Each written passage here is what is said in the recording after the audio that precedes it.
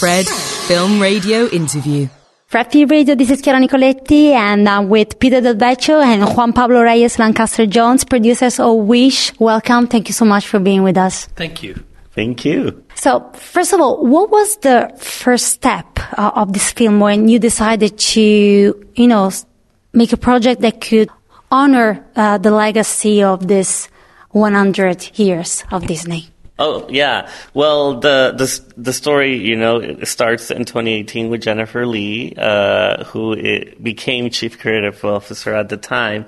And then she announced to the studio and to Chris Buck, who was a part of it from the very beginning. But when she told the studio, everyone got very excited and wanted to be a part of it, but we didn't know what it would be, So the way to start is by really bringing everyone together and start to have conversations about what Disney means, but emotionally.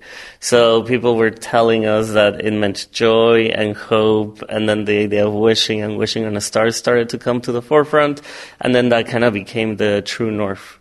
I was reading what you already said, that so many of Disney's most beloved characters are defined by their dreams, and what came to my mind when I was watching the film is that without dreams, without wishes, simply there would be no Disney characters. I mean, they simply couldn't exist. Is that right? The whole concept certainly is prevalent in a lot of our movies, but dreaming and wishing is bigger than that. There's nothing you can do in the world that doesn't first start with a thought, a dream, and a wish. And certainly our characters embody that. I really liked what Chris Buck said today also, that it's that we have this habit also in Italy when we make a wish, when we're blowing on our birthday candles, that we aren't supposed to tell our own wishes and dreams. But I think that the film points out that maybe, especially in this very right moment that we're living, that we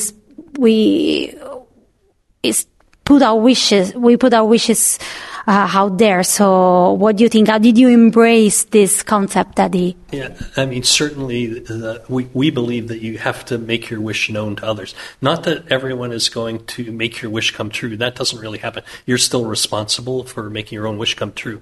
But others, by speaking it out loud, others can hear where your dream is, and in their own way can help guide you, can help influence you, and perhaps get you to your dream sooner. And I would say, just to add to that, it also makes you claim the wish for yourself, because sometimes you don't say it because you're too embarrassed to admit it to yourself. That's right. So it's about your self-confidence to put it out there, and then people are going to say, you're not trying, So I think it's to hold you accountable as well. Yeah, so that's something I really liked about the film, because there's a moment in which they all understand that it is not only better to still have a wish, a dream that can make you feel alive in a way, but at the same time, you understand that you actually have the power to make it, at least to do something about it. And there's something very important, especially for kids today.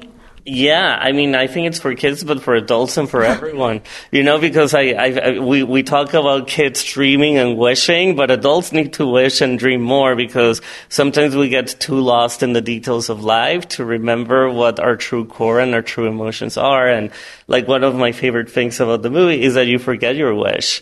And that happens in the world. We forget our wish, we put it away, and one of my hopes is that people come out of this movie, adults come out of this movie, and want to reclaim those wishes and work hard to make them happen and not be embarrassed anymore.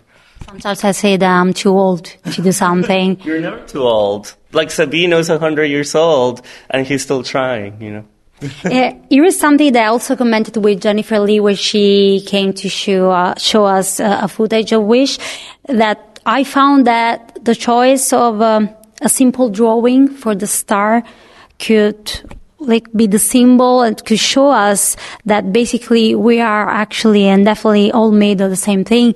That could be stars, but still could be hope. I don't know if you agree or...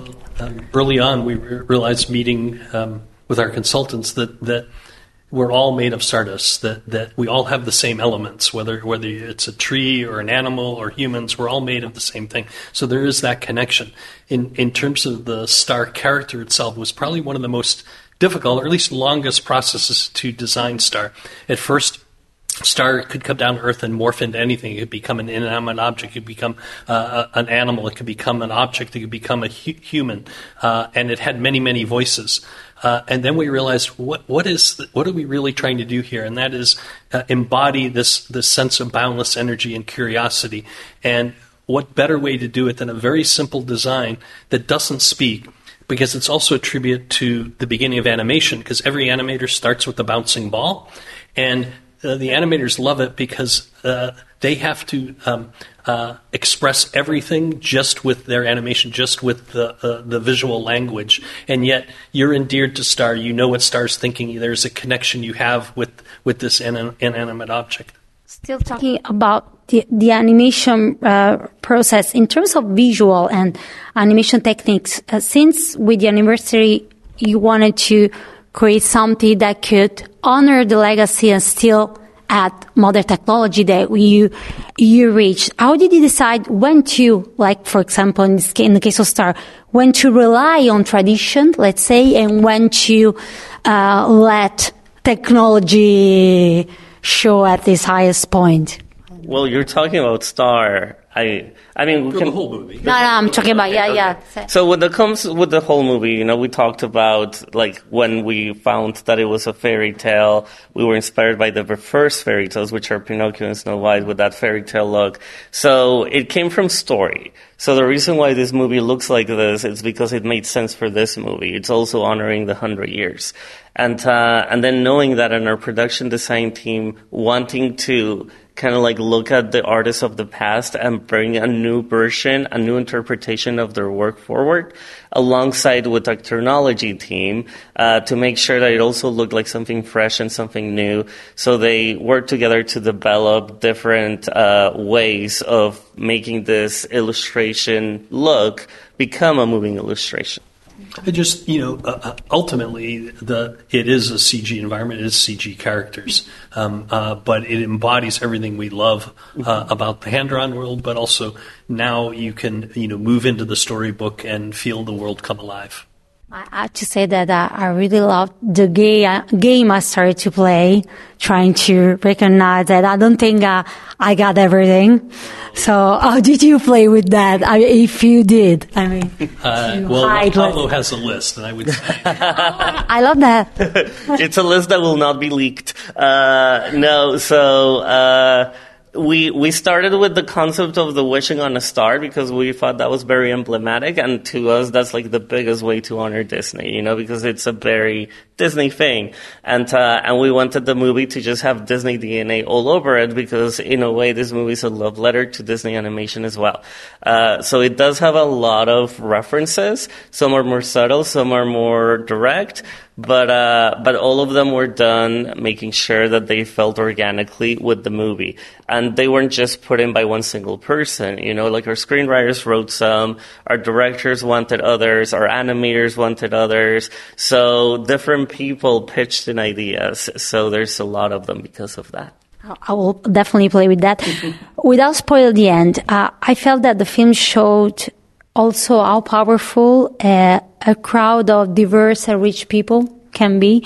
It felt to me as a representation of the Disney values and also a representation of all of us who grew up and dream with Disney. I don't know if I was like hallucinating or something that you thought of. I'm trying to figure my way into this question.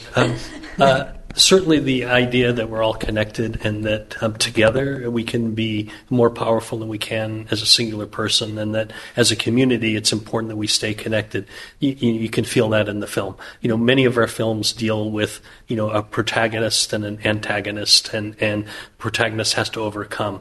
And in this particular film, well, I guess I don't want to give it away, but Asha finds a way to connect with others to make that happen. Well, the other thing about Disney movies that I think is really great is that you in Italy love it. I'm Mexican. In Mexico, we love it. It's beloved around the world in many ways and also generationally. So it is a movie that I think, in a way, represents all of us in a very cool way. And we all see ourselves reflected in it, but also as a community, as a world united. So, one last thing, what do you wish for this film? to happen when people will see it? I wish and believe that people should bring their families, bring their friends, experience this film in the community. When we see it up on the big screen the way it was meant to, not only is it gorgeous and beautiful and in CinemaScope, there is a connection, and we're reminded of it as we go to the premieres. There's a connection the audience as a whole has with the film. When you laugh louder when the whole audience is laughing. When it's emotional, you can feel that emotional connection that the audience has and you have with the audience and the film. So it's just a good reminder, and my wish is that everybody see it in the theater. It's the same. And I hope that they feel inspired and they go and fight for their wishes. And yeah. I won't say that I'm too old anymore then. You're not? You convinced me. You can be 100 years old. Yeah, you're right. Thank you so much, Peter del Vecho, Juan Pablo Reyes, Lancaster Jones, for Wish, and I hope to meet you again in the future, and good luck with everything. Thank you so much. Fred, 24/7 on Fred FM and smartphone app.